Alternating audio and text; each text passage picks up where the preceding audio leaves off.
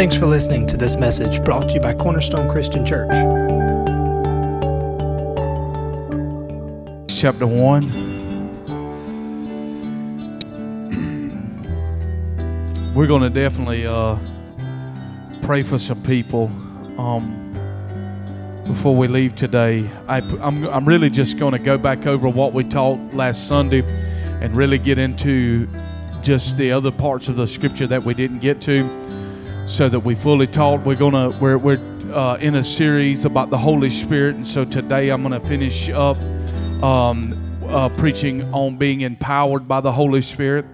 And so and we just want to take the time to pray, and those that want to be empowered by the Holy Spirit, I'm not going to force you to come, but Miss Rosalind just got back. What time did you get back? Do it now? A little bit after 9 this morning. So what time did you leave? About 4:45. She drove back from Sarasota this morning to be here. And so she got hands laid on her last night. You said you danced around with her in the altar, is that correct? With Heidi Baker last night. So that realm of anointing is available in this room. You believe in impartation? Hallelujah.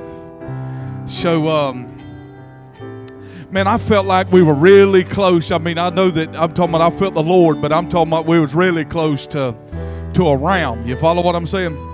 And so a lot of people say, well, man, you know that's wild. You know, if you come here this morning and say, my God, this church is wild. Matt sent me a clip one day last week it was, and I watched that clip, and I had Catherine to watch the clip. And it's just a little short clip of Bill Johnson telling a story about a man playing handball. You heard that story? So anyhow, this guy was a great athlete. He got in a car wreck, and he lost one of his arms due to just a bad car wreck. And so anyhow, he got into playing handball. And so handball is, I guess, something similar to racquetball, but you put a small piece of leather over your hand and you slap the ball with your hand against the wall. So anyhow, and he won this, he won a tournament, I guess, at his own club. So his club actually entered him into a handball tournament, maybe like for state or something like that. So anyhow, he went on and he defeated every one of his opponents, and he won it at the highest level you could win it. And so this interviewer wanted to find out, you know, how in the world could he compete at such a high level with his opponents having two arms and he only had one arm. And he told the guy that it was real simple. He said, my opponent has options. He has to figure out which hand he wants to use. He said, I only have one option. And Bill went on to tell a story about a guy that his church started beginning to move in revival. Had just signs, wonders, and miracles, and people being hungry for God, people hungry for holiness. How many knows holiness may not be popular now, but it's still God's standard. And so a lot of times when we see that, a lot of times there's a lot of pressure for the preacher to pull it back. You don't have to be all that crazy. You don't have to be that crazy. There's plenty of churches in this community that I promise you that are not that crazy. But in 1998, when I got touched with revival, I became crazy. Are you with me? And I'm telling you this, as for me and my house, me and that woman and our 3 boys, we're going to be crazy till the Lord returns. Are you with me now? I want revival. That's the only thing that's going to change America, friend. That's the only thing that's going to change a high school. It ain't no program. It ain't no Sunday school lesson. It's going to be the power of God invading that place. That's what changes lives. Are you with me? Got maybe about 10, 20 people in here that want it. Let's go to Acts chapter 1, verse 4. I'm good, guys. We're going to save you strength right there because I'm going to need you to pray, okay? We're gonna play in a minute right here. But I want to talk about being empowered by the Holy Spirit. So let me just say this too, friend. I'm just trying to help us here. When the river's like that, you can stand 80 feet from the river and never get enough line to get your lure down in the river. Somebody said, well, I don't feel it like that. Well, sometimes when I'm at the back of the church, I don't feel it like that either. Y'all don't. I just don't want to leave and talk about what God was doing. I want to be in it. Hallelujah. We got to understand that New Testament preaching is not coming to church to hear the preacher preach. New Testament preaching was an explanation of what just took place in worship. Lord, help us, Jesus. Acts chapter 1, verse 4. And being assembled together with them, he commanded them not to depart from Jerusalem, but to wait for the promise of the Father, which he said, you have heard, which was from me. I'm in Acts chapter 1, verse 4. Which you have heard from me. For John truly baptized with water, but you shall be baptized with the Holy Spirit not many days from now.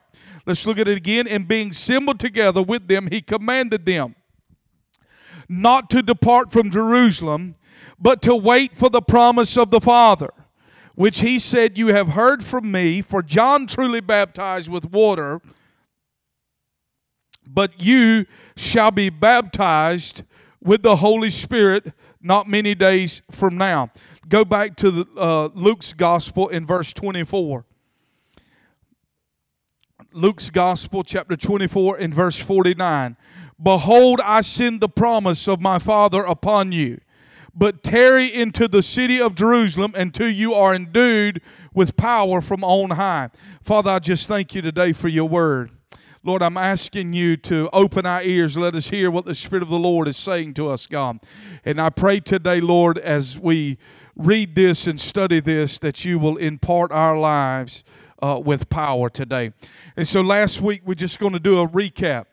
Jesus is, we know according to Scripture, according to Paul's writing in Corinthians, that after the ascension, after Jesus rose from the dead, that he was seen by over 500 people. We know that according to the account of what Paul writes, that he was seen of over 500.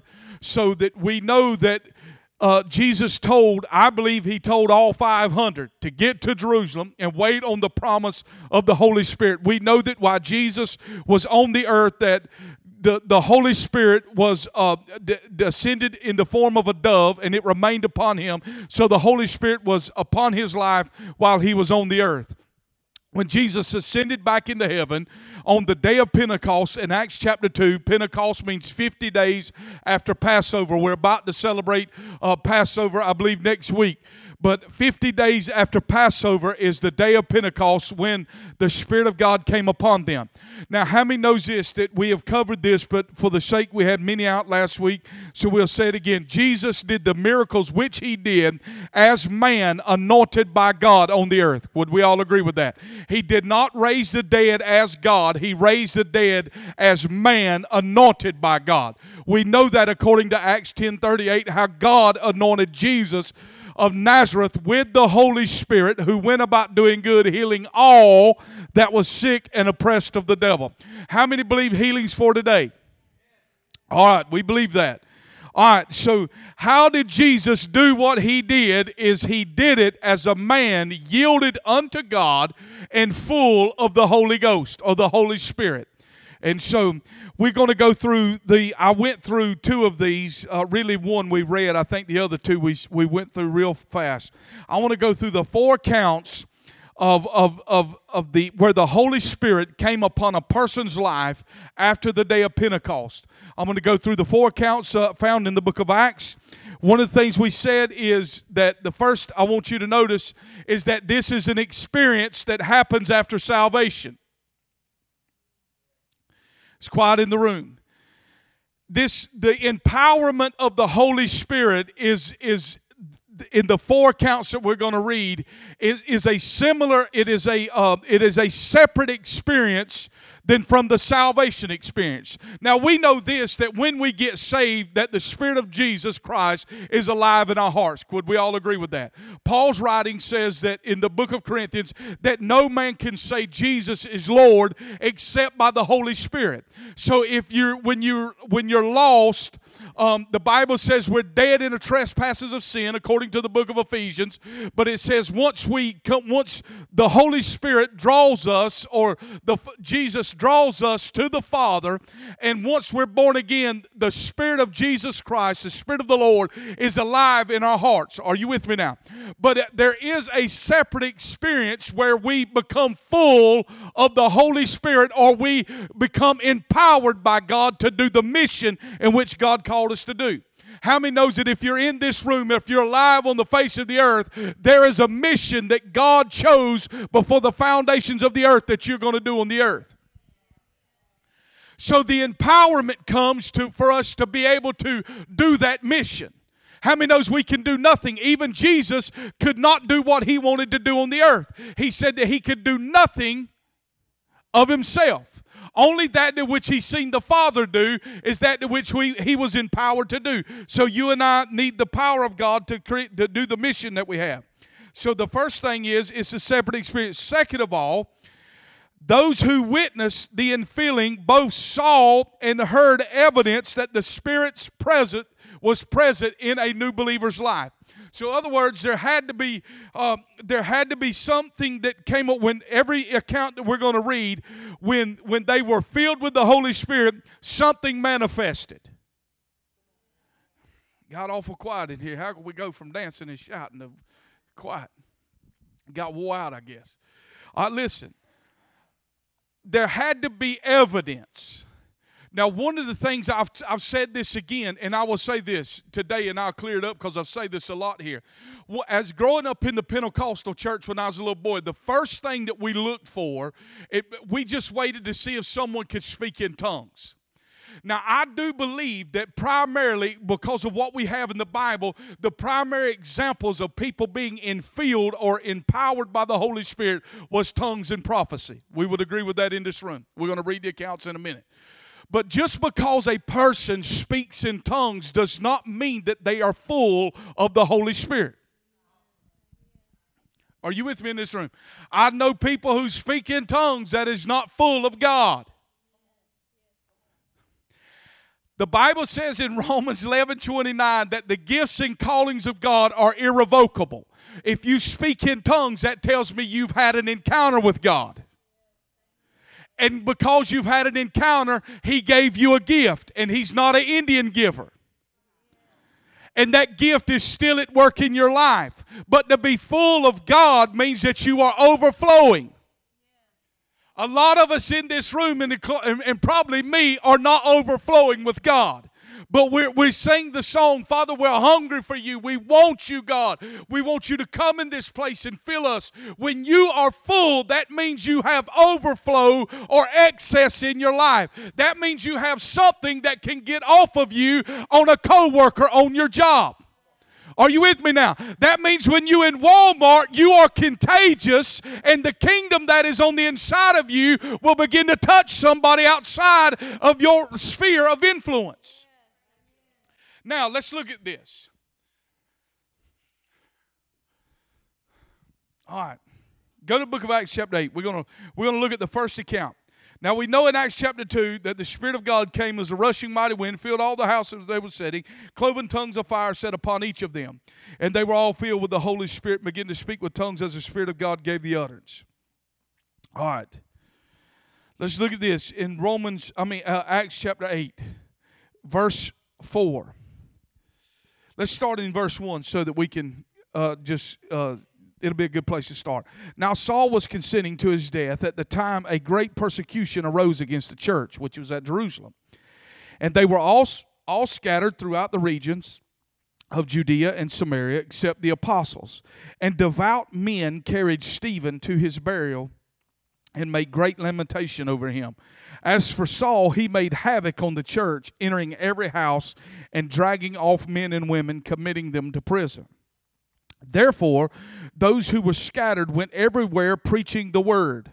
Look at this. Then Philip went down to the city of Samaria and preached Christ to them. And the multitudes with one accord heeded the things spoken by Philip. Look at this. Hearing and seeing the miracles which he did.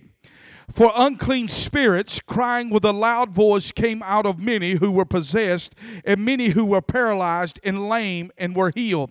And there was great joy in that city. First of all, Philip goes down. He's preaching Christ. The Bible says that the people they seen and heard the message which he preached.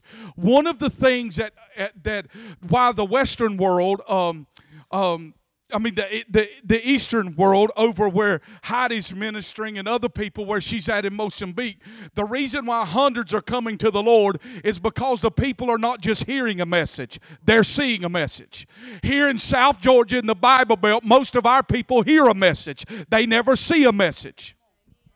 My life did not get changed by hearing a message. It is when the message became flesh and dwelt amongst me, that's when my life began to change. Are you with me now? And so the Bible has to come into our lives, just like John 1:14 says, that it became flesh and dwelt amongst us. When we preach healing, we've got to see healing. Are you with me now? Most of us preaching are like vacuum cleaner salesmen. We tell you how great a vacuum cleaner it is, but we never demonstrate it. If it was ever demonstrated, you would want to purchase the vacuum cleaner. So the preaching of the word has to be demonstrated when we say we believe what we believe. I'm going to preach on the Holy Spirit in a minute, and we're going to demonstrate it. And people in this room will be empowered by the Holy Spirit if you want it. So Philip goes down there and he preaches Christ. He doesn't preach his denomination. He's preaching Christ, him crucified. Christ means Christos, anointed one. He's not preaching baby Jesus in the manger. He's preaching a resurrected Jesus that has all power and all authority given unto him. He's driving unclean spirits out. He's laying hands on the sick. Now let's look at this. Verse 14. Now when the apostles who were at Jerusalem heard that Samaria had received the word of God, they sent Peter and John to them. Now listen, what happened? Philip, the evangelist, goes down. He leads them all to the Lord. He's preaching, running revival. He's going to stand up and say, how many in this place don't know the Lord Jesus Christ? They'll raise a hand, come down to the altar and give their life to God. They saved. They have received the word. After they receive the word, what does he do? He sends Peter and John. Now look at this. They don't just send anybody. They send Peter and John, and they go down there and say, hey, listen, they have received the Lord. You need to go down there and lay your hands on them so that they'll have power to live what they just received. Lord, I feel like I'm having a primal wail. They're going to have power to live what they just received. Now, how many knows this? That what I'm talking about this morning, I'm not looking necessarily for you to speak in tongues. I'm not looking necessarily for you to prophesy.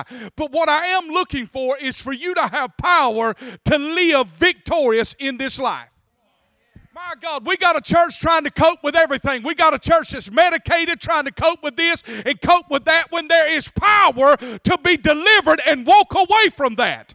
This is what we're preaching this morning. We're preaching Christos, Jesus Christos, the anointed one that gives us power to overcome in this life. Hallelujah. To the 7 churches he wrote at Revelation, he said, he that has overcome. Listen, God wants us to overcome and live in victory in this life. We don't have to live defeated. We don't have to live sick, broke up, jacked up. We can live in victory in him because he paid the way for us and sent the Holy Spirit to empower us to live that way. My God, I'm hollering. Listen to this. They have only been baptized. Now, in this room, there's people with certain gifts. Do you believe that? Now, I believe that Peter and John had the gift of laying on them hands to see people healed. Why did they send them to? Why didn't they send Bartholomew and Matthew? Go down there and lay hands on. No, they sent Peter and John. Peter and John was always in the group together. You remember at the gate called Beautiful, they go through there and snatch a man out of a crippled man up and tell him to be healed. So these men must have carried an anointing and a presence on their life to lay hands upon people to see them in power. So now they get down there, they have received the word, they've received salvation. They're born again, and now Peter is going down there and to lay hands upon them to see them be filled with the Spirit. Now, here's the deal. Some would say, well, Pastor, I don't have to do all that. I can just sit there with my hands folded. Worship is an inward thing. It's amazing to me the people that tell me that to go to a football game and their worship of their team is not an inward thing. Hello. Go watch my son play Little League Baseball. It's not an inward thing with me. It's an outward thing. Are you with me? Now look at this. Now if you got it, onlookers will be able to say, she got it. If anybody, a lot of times in the altar service I say, there it is. What I saw it with my natural eyes. Now look at this. So now Peter and John's going down. They're going to lay hands. When the apostles who were at Jerusalem heard that Samaria had received the word of God, they sent Peter and John to them, who when they had come down prayed for them that they might receive the Holy Spirit. For as yet he had fallen upon none of them. Look at this. They had only been baptized in the name of the Lord Jesus. They're saved. They got water baptism, but they ain't empowered by God. Look at this. Then they laid hands on them and received the Holy Spirit. Now look at this. And when Simon saw that through the laying on of the hands of the apostles, the Holy Spirit was given, he offered them money, saying, give me this power also, that anyone whom I lay my hands on may receive the Holy Spirit. But Peter said to him, your money perish with you, because you thought the gift of God could be purchased with money. So in this account, what I'm trying to get you to see, men are already born again. They have hands laid on them to be endued with power. When they get hands laid on them to be endued with power, Simon, the onlooker, looks and sees that a manifestation has took place in their life. In other words, he ain't trying to buy something they told him that they got. He saw it with his own eyes. In this account, we do not see that they spoke in tongues or prophesied. But we know that there was an outward sign because Simon tried to purchase it. Are you with me? Now let's move right along to Acts chapter 9. Let's just go on. I preached Acts chapter 9 a good bit last week. Let's go to Acts chapter 10 where I can finish this today. Acts chapter 10, verse 1. There was a certain man in Caesarea called Cornelius, a centurion of what was called of the Italian regiment, a devout man and one who feared God with all his household, who gave alms generously to the people and prayed to God always. About the 9th hour of the day, he saw clearly in a vision an angel of God coming in and saying to him, Cornelius. And when he observed him, he was afraid and said, what is it, Lord? So he said to him, your prayers and your alms have come up for a memorial before God. Now send men to Joppa and send for Simon, whose surname is Peter. He is lodging with Simon, a tanner, whose house is by the sea. He will tell you what you must do. And when the angel who spoke to him had departed, Cornelius called 2 of his household servants and a devout soldier from among those who waited on him continually. So when he had explained all these things to them, he sent them to Joppa. The next day, as they went on their journey and drew near to the city, Peter went up on the housetop to pray about the 6th hour. Then he became very hungry and wanted to eat. But while they made ready, he fell into a trance. And he saw heaven open and an object like a great sheet bound at the four corners descending to him and let down to the earth. In it were all kinds of four-footed animals of the earth, wild beasts, creeping things, and birds of the air.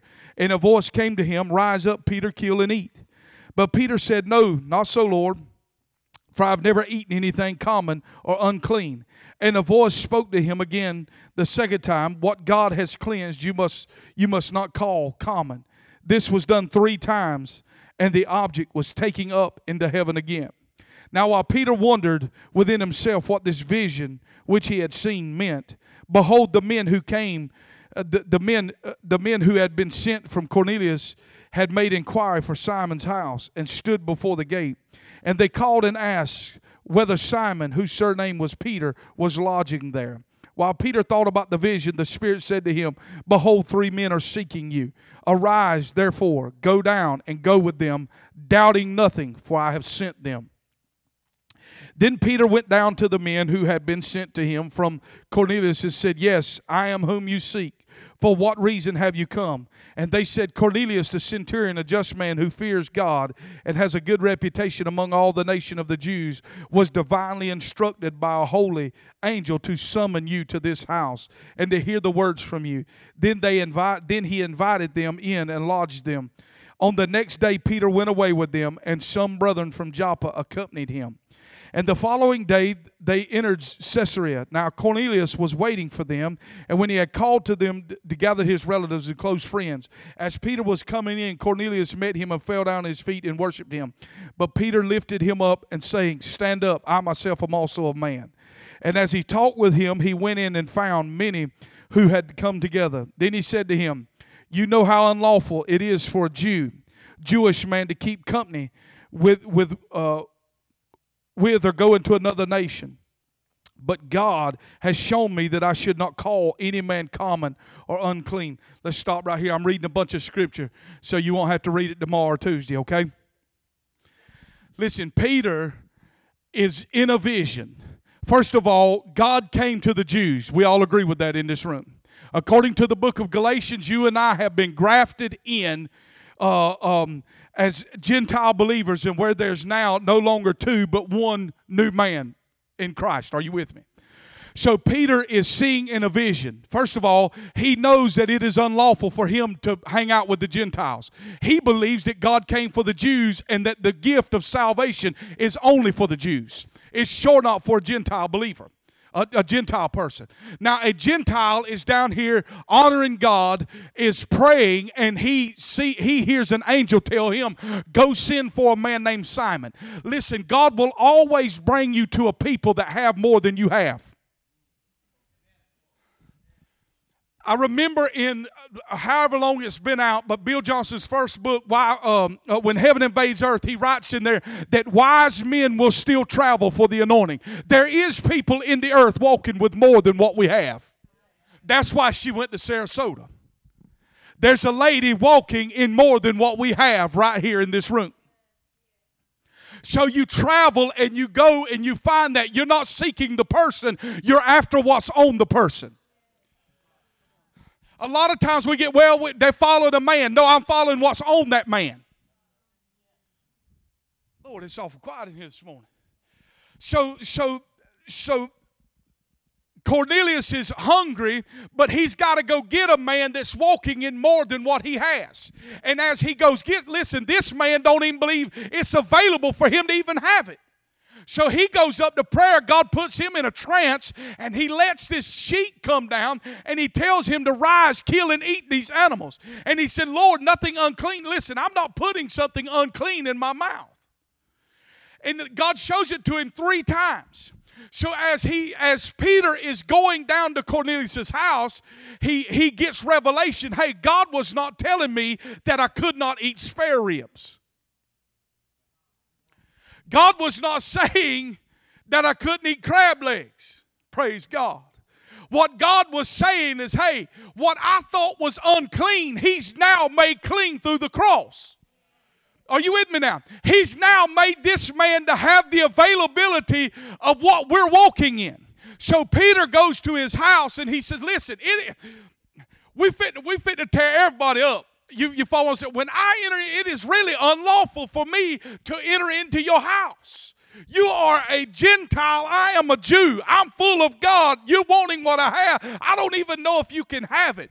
And so as he is conversing with them, Peter begins to teach about Jesus Christ to them.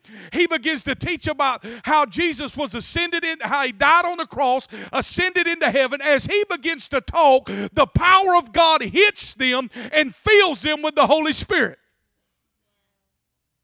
They're speaking in tongues. Which I said this, as growing up in the Holiness Church, we taught this, that you had to be saved. Then you went through a sanctification process, and as that process was complete, then you were a candidate to be filled with the Spirit of God. Now I want to ask you this. I believe this, that once you are saved, you are a candidate to be filled with the Spirit of God.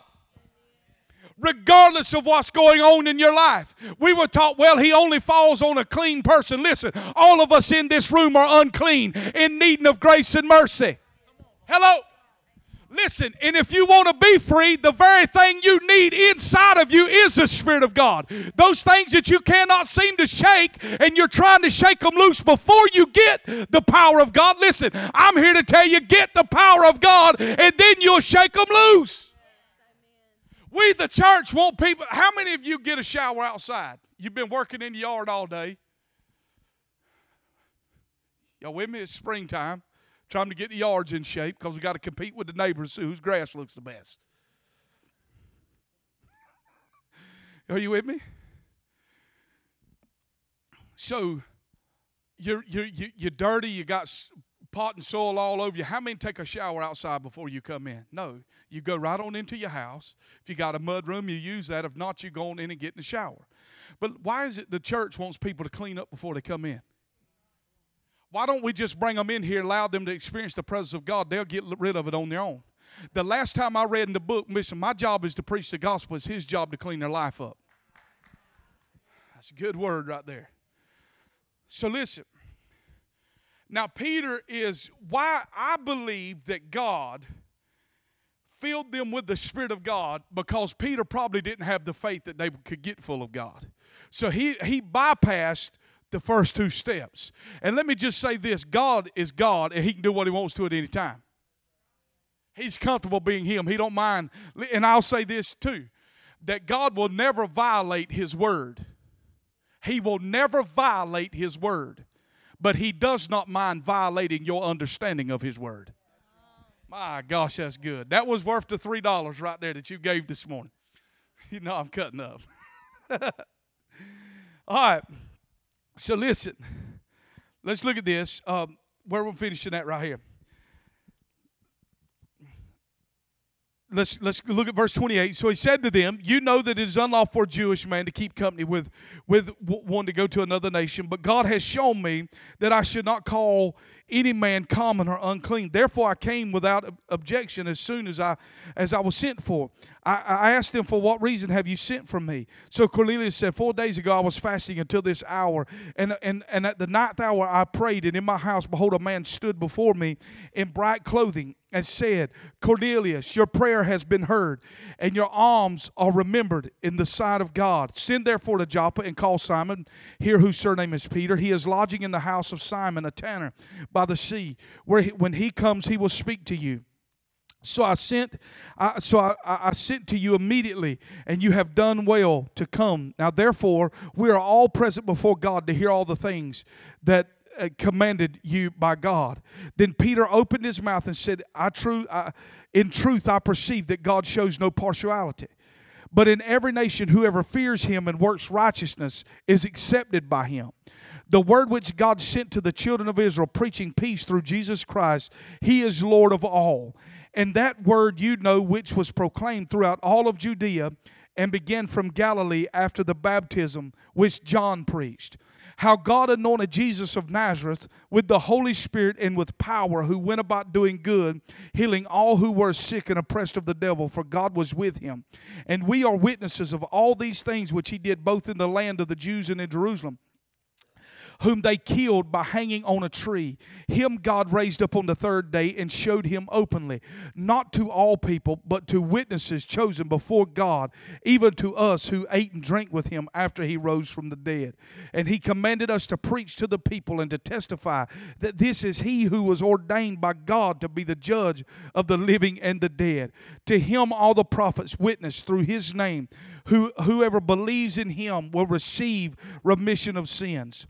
While Peter was still speaking these words, the Holy Spirit fell on all those who heard the word. And those of the circumcision who believed were astonished, as many as came with Peter, because the gift of the Holy Spirit was poured out on the Gentiles also. For they heard them speak with tongues and magnify God. And then Peter answered, can anyone forbid water that these should not be baptized who have received the Holy Spirit just as we have? And he then commanded them to be baptized in the name of the Lord, and they asked him to stay a few more days. Here in this text, I want you to go to Acts chapter 19. I'm going to finish right here in this portion of Scripture. But how many knows when the Spirit came on them, they all witnessed something happened in that room? Are you with me? All right. Acts chapter 19, verse 1. Now it happened while Apollos was at Corinth that Paul, having passed through the upper regions, came to Ephesus. And finding some disciples, he said to them, Did you receive the Holy Spirit when you believed? So they said to them, We have not as so much as heard whether there is a Holy Spirit. He said to them, Into what then were you baptized? And they said, Into John's baptism. Then Paul said, John indeed baptized with a baptism of repentance, saying to the people that they should believe on him who would come after him. This is on Christ Jesus. Now when they had heard this, they were baptized into the name of the Lord Jesus. And when Paul had laid hands on them, the Holy Spirit came upon them, and they spoke with tongues and prophesied. Now, let's look back at this at Ephesus. Paul is journeying through this region. He comes across some disciples of John. How many knows that they had not heard of the Holy Spirit, nor had they heard of the message of salvation? They were still operating under John's order. You with me? So when Paul finds out that they're disciples, what I want to take you to notice is, what is the first question he asks them? Are you endued with power? He doesn't ask them, what is the first question we ask people? Where do you go to church? Because we're trying to categorize them. I need to know if, because we planted a church in where we were pastoring previously for 7.5 years. We were there and planted that church. And every time I would speak in front of the community or anything, they would always try to corner me. What denomination are you? I'd always tell them I was Free Will Baptist. I said, I'm Free Will Baptist. I mean, I believe in the free will. But listen, the question we try to ask people are, where do you go to church? Do you know that there's people that go to church that don't know God? There's people that go to church every time the doors open that do not know God intimately, that do not have a real relationship with Him. They got a relationship with the church. The Bible doesn't say if a man be in church, he's a new creation. It says if a man be in Christ, he's a new creation. And so when Paul found these believers, he asked them, said, have you been filled with the Spirit of God? Now I'm going to give you my story right here just in a brief deal. On February the 2nd of 1998, I had an encounter with the Lord. On a Monday afternoon, February the 2nd of 1998. I had graduated high school. I was a heathen, was raised in church. I was nowhere looking for God on February the 2nd. I mean, I was doing my deal. The power of God fell on me in the middle of a dirt road bearing underground telephone cable. I just got hired on at the phone company, been there about 3 months, and the Spirit of God fell on me. Deep conviction fell on me, and I knew what conviction was like when I used to go to church with my mom. My whole household was backslid. My dad was an alcoholic. My mom sang Southern gospel every morning on a karaoke machine. That's the only gospel we had in our house. And so the Spirit of God fell on me, and I remember thinking, my God, I was so heavy. But anyhow, I went straight home. I did not eat that night, which was a sign, wonder, and a miracle. And so I'm not one of those guys, people say that they work real hard. They just work so hard they forgot to eat. That's never happened. I guess I've never worked hard, but I don't forget to eat. I'm telling you, I'm counting it down. Hey, it's lunch break. You know what I'm saying? But listen.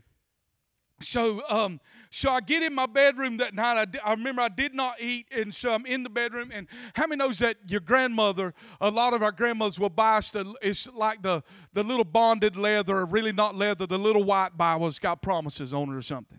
And so I remember I knew this was God. I knew this was God that was messing with me, and I was trying to find a scripture in there. And I remember that I could not find nothing in the Bible. I just didn't know what to do. I wasn't going in there to ask my parents. And finally I looked up in my bedroom. I remember I got on my knees and I looked straight up and I said, God, I don't know where nothing is in this Bible, but I said this. I said, if you'll forgive me today, I said, I'll serve you the rest of my life. And I'm telling you, when I said that, the moment I said to forgive me, I'm telling you, all of heaven came down into that room. And I had an encounter with God for about 3 months. So I start going to church, and I start going to a church. I'm going to a church that God's moving in the church, but they let God move to a certain degree. You ever been in those churches? He moves to a certain degree. If things start getting out of hand, we call it back. Probably ain't going to let him go like, man up there screaming, God, we want you. And I mean, everybody's up here just beating, you know what I'm saying? And we got people on their knees with their hands lifted crying out to God. We got people asleep in the back, everything that was going on during worship.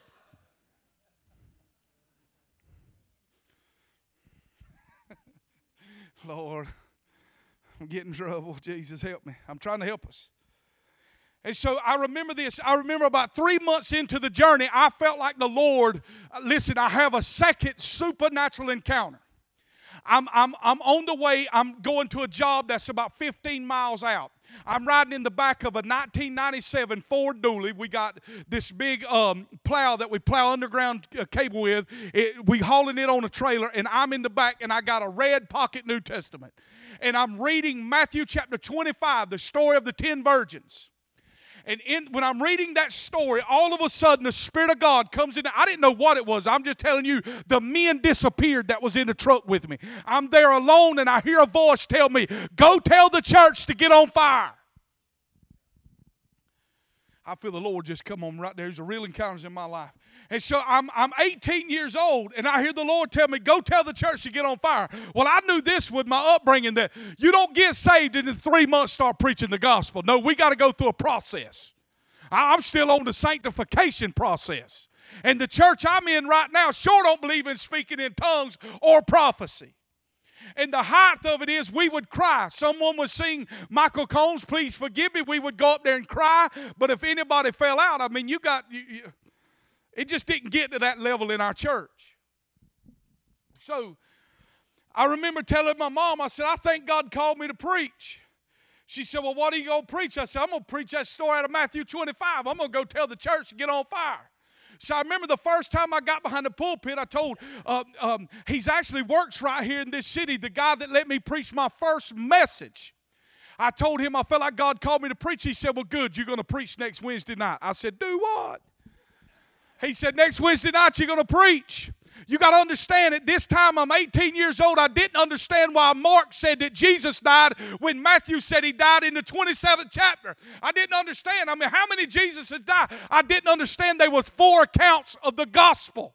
This is where I was at. And I remember getting up that night behind that, but scared to death, shaking, didn't even, preach just for a little bit and sat down. And then I remember I was able to preach at a graduation ceremony of the class that came behind me, and all these people was like, I cannot believe that John Bagley is preaching the gospel.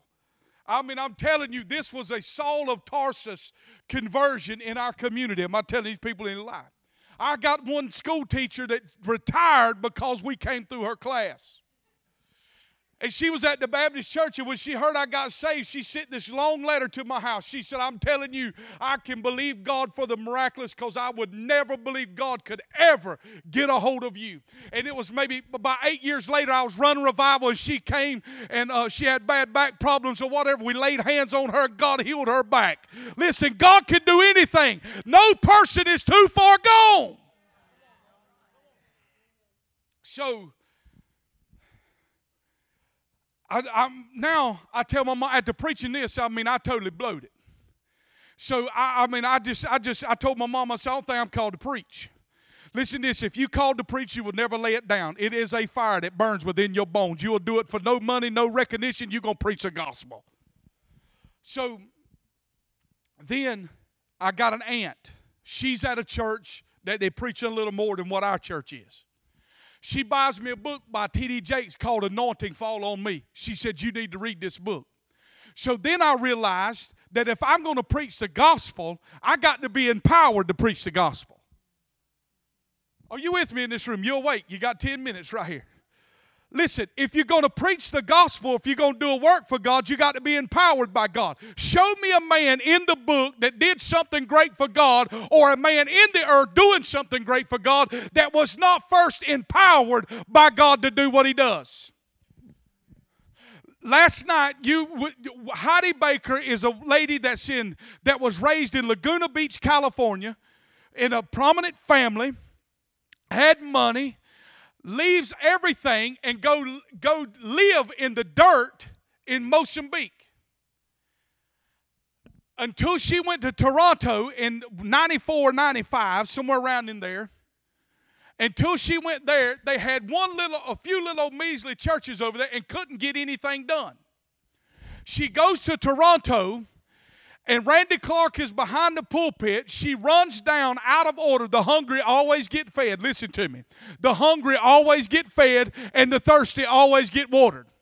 So you listen, I'm not trying to get on to you, but you could sit back at the back and not get engaged in the river. Don't wonder why you didn't get it. It was there. You had opportunity to get it. You just didn't get your pail down in the water.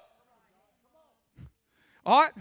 So Randy Clark, this little lady, she runs down there. And as she runs down there to the thing, she collapsed at the front, causing all kind of commotion. Randy Clark leans over and says, "Do you want Mozambique?" She hollers out, "Yes." And he said that God will give you the nation of Mozambique. Not only is he going to endue you with power, but God's going to heal the sick. He'll even raise the dead through your ministry. She goes back. Nothing happens for 1 year. After 1 year, she sees her first blind eye open. Now she has seen thousands of blind eyes open, thousands of deaf ears open. At the time that Bill Johnson wrote, "When Heaven Invades Earth," there was over 400 people raised from the dead in Mozambique through their ministry. You can tell in America, though, they don't. Listen, I'll just tell you one, just because I just feel unbelief in the room. There was one story that Heidi Baker and them got, their translator died. They were doing a conference or whatever, and the translator died. She showed up at the conference like 12 hours late. She said, "I'm sorry, our translator died, and it took us 12 hours to raise him from the dead." See, but you preach that down in South Georgia. People don't believe that. Well, then don't believe the Bible, because there's raising of the dead in the Bible, in the New Testament. So I realized I got to have some power to do this thing. So I got some cousins that they're at a church about 10 miles down the road. There's a young man by the name of William Bo Turner that's preaching about 12 miles down the road. He's the guy that we brought here a couple times. Went to see his church. He could come back and preach again for us on a Sunday night. He went down to this little bitty block building in Nichols, Georgia, at Nichols Church of God. Had always been that little bitty sanctuary or whatever. He's down there shaking things up. He went down there. The first thing he did was fought, but he threw the hymnals out the back door. I'll never forget. They people mad as fire. He said, "We're not going to sing the hymnals. We're going to sing praise and worship. Exalt the name of the Lord." Boy, it's quiet up in this room. We don't have no hymnals to throw out there, okay? So he's going with it. Well, at our church, we was done at 11:45. We know that. Because at 40 minutes to 12, no, at 20 minutes to 12, the piano player was already making her way down the aisle to go up there.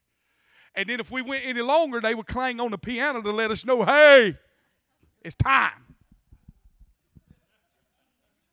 Y'all ain't never been in no church like that. They clanging up here on the piano, clanging, saying, "Hey, it's about time. Shut it down. If you're going to get 2 people saved, come on, we got to go." So I go to this church, and at 12:15, he's taking his jacket off to preach. I said, "Oh, my gosh. The restaurants are going to be closed, man, because this joker's going to preach. I know he's going to preach an hour." Now it's after 1 o'clock. And now this is the first time I ever seen catchers in the house of God. He's praying for people falling out like cordwood. They catching them. And now it's about 1:30. We're starving to death. But all of that, listen, I said all that to say this. I go back. I left for about maybe about 5 weeks in that period of time. I'll go back and I told Mama, I said, that's a little bit too much at that church right there. I'm scared of that church. It's crazy now. They're getting wild. They people running around in there waving flags. They ain't just raising hands. They dancing down there. This is crazy. So go back. I try to preach one more time, and I'm telling you, I can't hardly do it. So then I said, I'm done. So I go back on a Wednesday night. I'm sitting in that congregation. You've heard this story many times. A lady from the back come and grabbed me by the arm and said, "Would you go to the front?" Well, I was scared to death. I done seen what they do at the front. And I'm thinking, I started telling her, no, I ain't going to the front. But I looked at her and said, yes, ma'am, I'll go to the front. And so the whole time I'm walking down there, I'm thinking, God, don't let them kill me. I don't know what they're going to do. And I'm telling you, I remember just like it was yesterday. This is in 1998. He jumped out of a wingback chair, and when he come down, he was not even preaching. His brother-in-law, which was his associate pastor, was preaching for him that night. He snatched a microphone out of his hand. I still remember vividly what he was preaching that night. He was preaching about Elijah sitting up under the juniper tree. And he snatched the microphone out of him. The first thing he said is, ma'am, I appreciate you obeying the Lord. And when he said that, he pointed to me and he said, young man, the Lord says you're at a crossroads. You can go to the left or you can go to the right. But God says, for today I've called you up higher. He said, I've called you to the more. And he said, the Lord says, for I've called you to preach. And nobody knew that. When he said that, I knew he was talking God. He said, for the Lord said, I've called you to preach. And from this day forward, you will preach my word with fire, because I will baptize and endue you with power and baptize you in fire. Boom! And he never come down to lay hands on me. When he never touched me, it felt like something kicked me in the chest like a mule. And I'm telling you, I went across the floor. And he knew that because I had visited his youth group and I had visited the church, he knew that I was in the Methodist church up the road. And so before I hit the floor, I was in fluent tongues, not stammering lips. I'm talking about fluent tongues. And I remember hearing myself speak in tongues over the loudspeaker. And I remember the next thing he said is, my God, somebody shout in this place. This boy is Methodist, filled with the power of God. Listen, this is what Paul is saying to the church at Ephesus. If you want to do a work for God, you have got to be empowered by God to do it. Heidi goes back after that, and the rest is history. I believe, I could be wrong, but I think she's over 17,000 churches now in Mozambique, in that area, and shaking. Listen to this. They don't have a problem with cancer. They got a problem with malaria. Do you know that where Heidi Baker is at, that is the least malaria cases in the whole region of Mozambique, in that country? Why is that? Because one woman believed in the power of God. I was telling her right before the service or whatever, one of the things that turned her ministry around, there was a cholera outbreak. Cholera is like the rotavirus that does not leave. They actually put them on like tables, plywood tables. It's got holes drilled in it. That's when it's out. You know what I'm talking about? Both ends. We don't need to demonstrate it no more than that. And so what they do is they just sit there and dehydrate till they die right there on that table.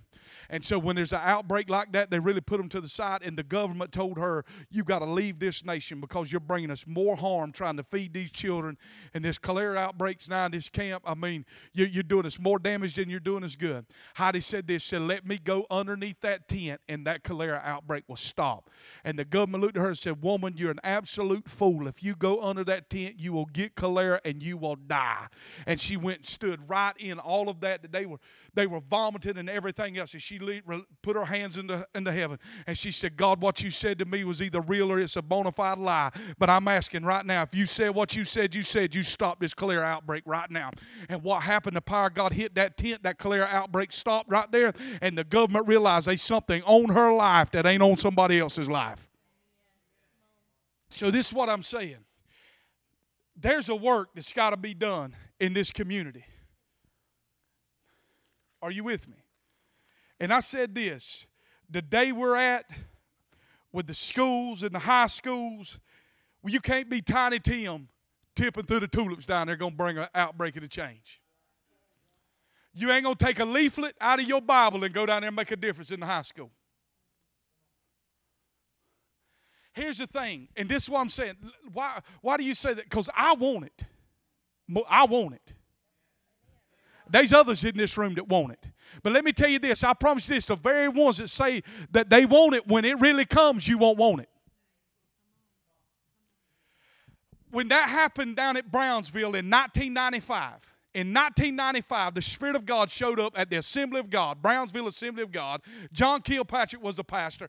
For 3 years, he spent every morning at 5 a.m. groaning on the front seat of that church, saying, God, would you please come? When he came, there's a lot of people upset. You had people that were upset because their kids were shaking. You remember that? You can go home and Google this. It'll be on 2020. People left the church because their kid was shaking. But they didn't leave the church when their kid was struggling with homosexuality. They didn't leave the church when their kids were struggling with pain pills. Come on, John, preach. Come on. You mean you'd rather have your child strung out on pain pills or shaking for Jesus Christ? Come on. Yeah. Well, I don't know what that's going to look like. Listen, I don't know what it's going to look like either, but I'm telling you this right here. I would rather have mine shaking, quaking on his head, on his hands and knees, crawling, drooling, slobbering, whatever it takes to get him free in the eyes of God. Are you with me now? Stand up, I want to pray. If I can get some help up here, some musicians, whatever. I know this. If we're going to do one impartation prayer, Kathy, don't go up there because I'm going to have her to pray over you first. And so, listen, you're free to go. I won't hold nobody. I always say this, if you get done for I'll do, you free to go. But we do want to pray for some people in this room. I want to pray for the empowerment of the Holy Spirit. I've asked Mr. Tom. He's going to help. Got different ones. The elders are going to help. But we just want to pray for some people in this room. I need it more than anybody standing here. And so lift your hands right here. Come on, guys, if you begin to play right there. Father, we just thank you, Lord, for the day, God. I thank you for the Word of God. I thank you for the testimony of the Lord. And God, I'm asking today that you would refresh us. You would bring fresh anointing upon us this morning. You would empower us this morning, God, to do what we cannot do alone. God, we cannot change this community. Father, we can't be a light in this community without the power of God. Father, we need the power of God in our nation, God. Lord God, we need you like never before in this nation, God. We need a revival, God, a revival of holiness and a revival of power and purity, God, back in this nation, God. Lord, how far we have fallen, but God, there's movement in the land, God. There's movement and shaking going on in the land, God, and we welcome that here, God. We welcome revival to Cook County and to this surrounding regions. We say we want it, God. We want you. We want to be empowered.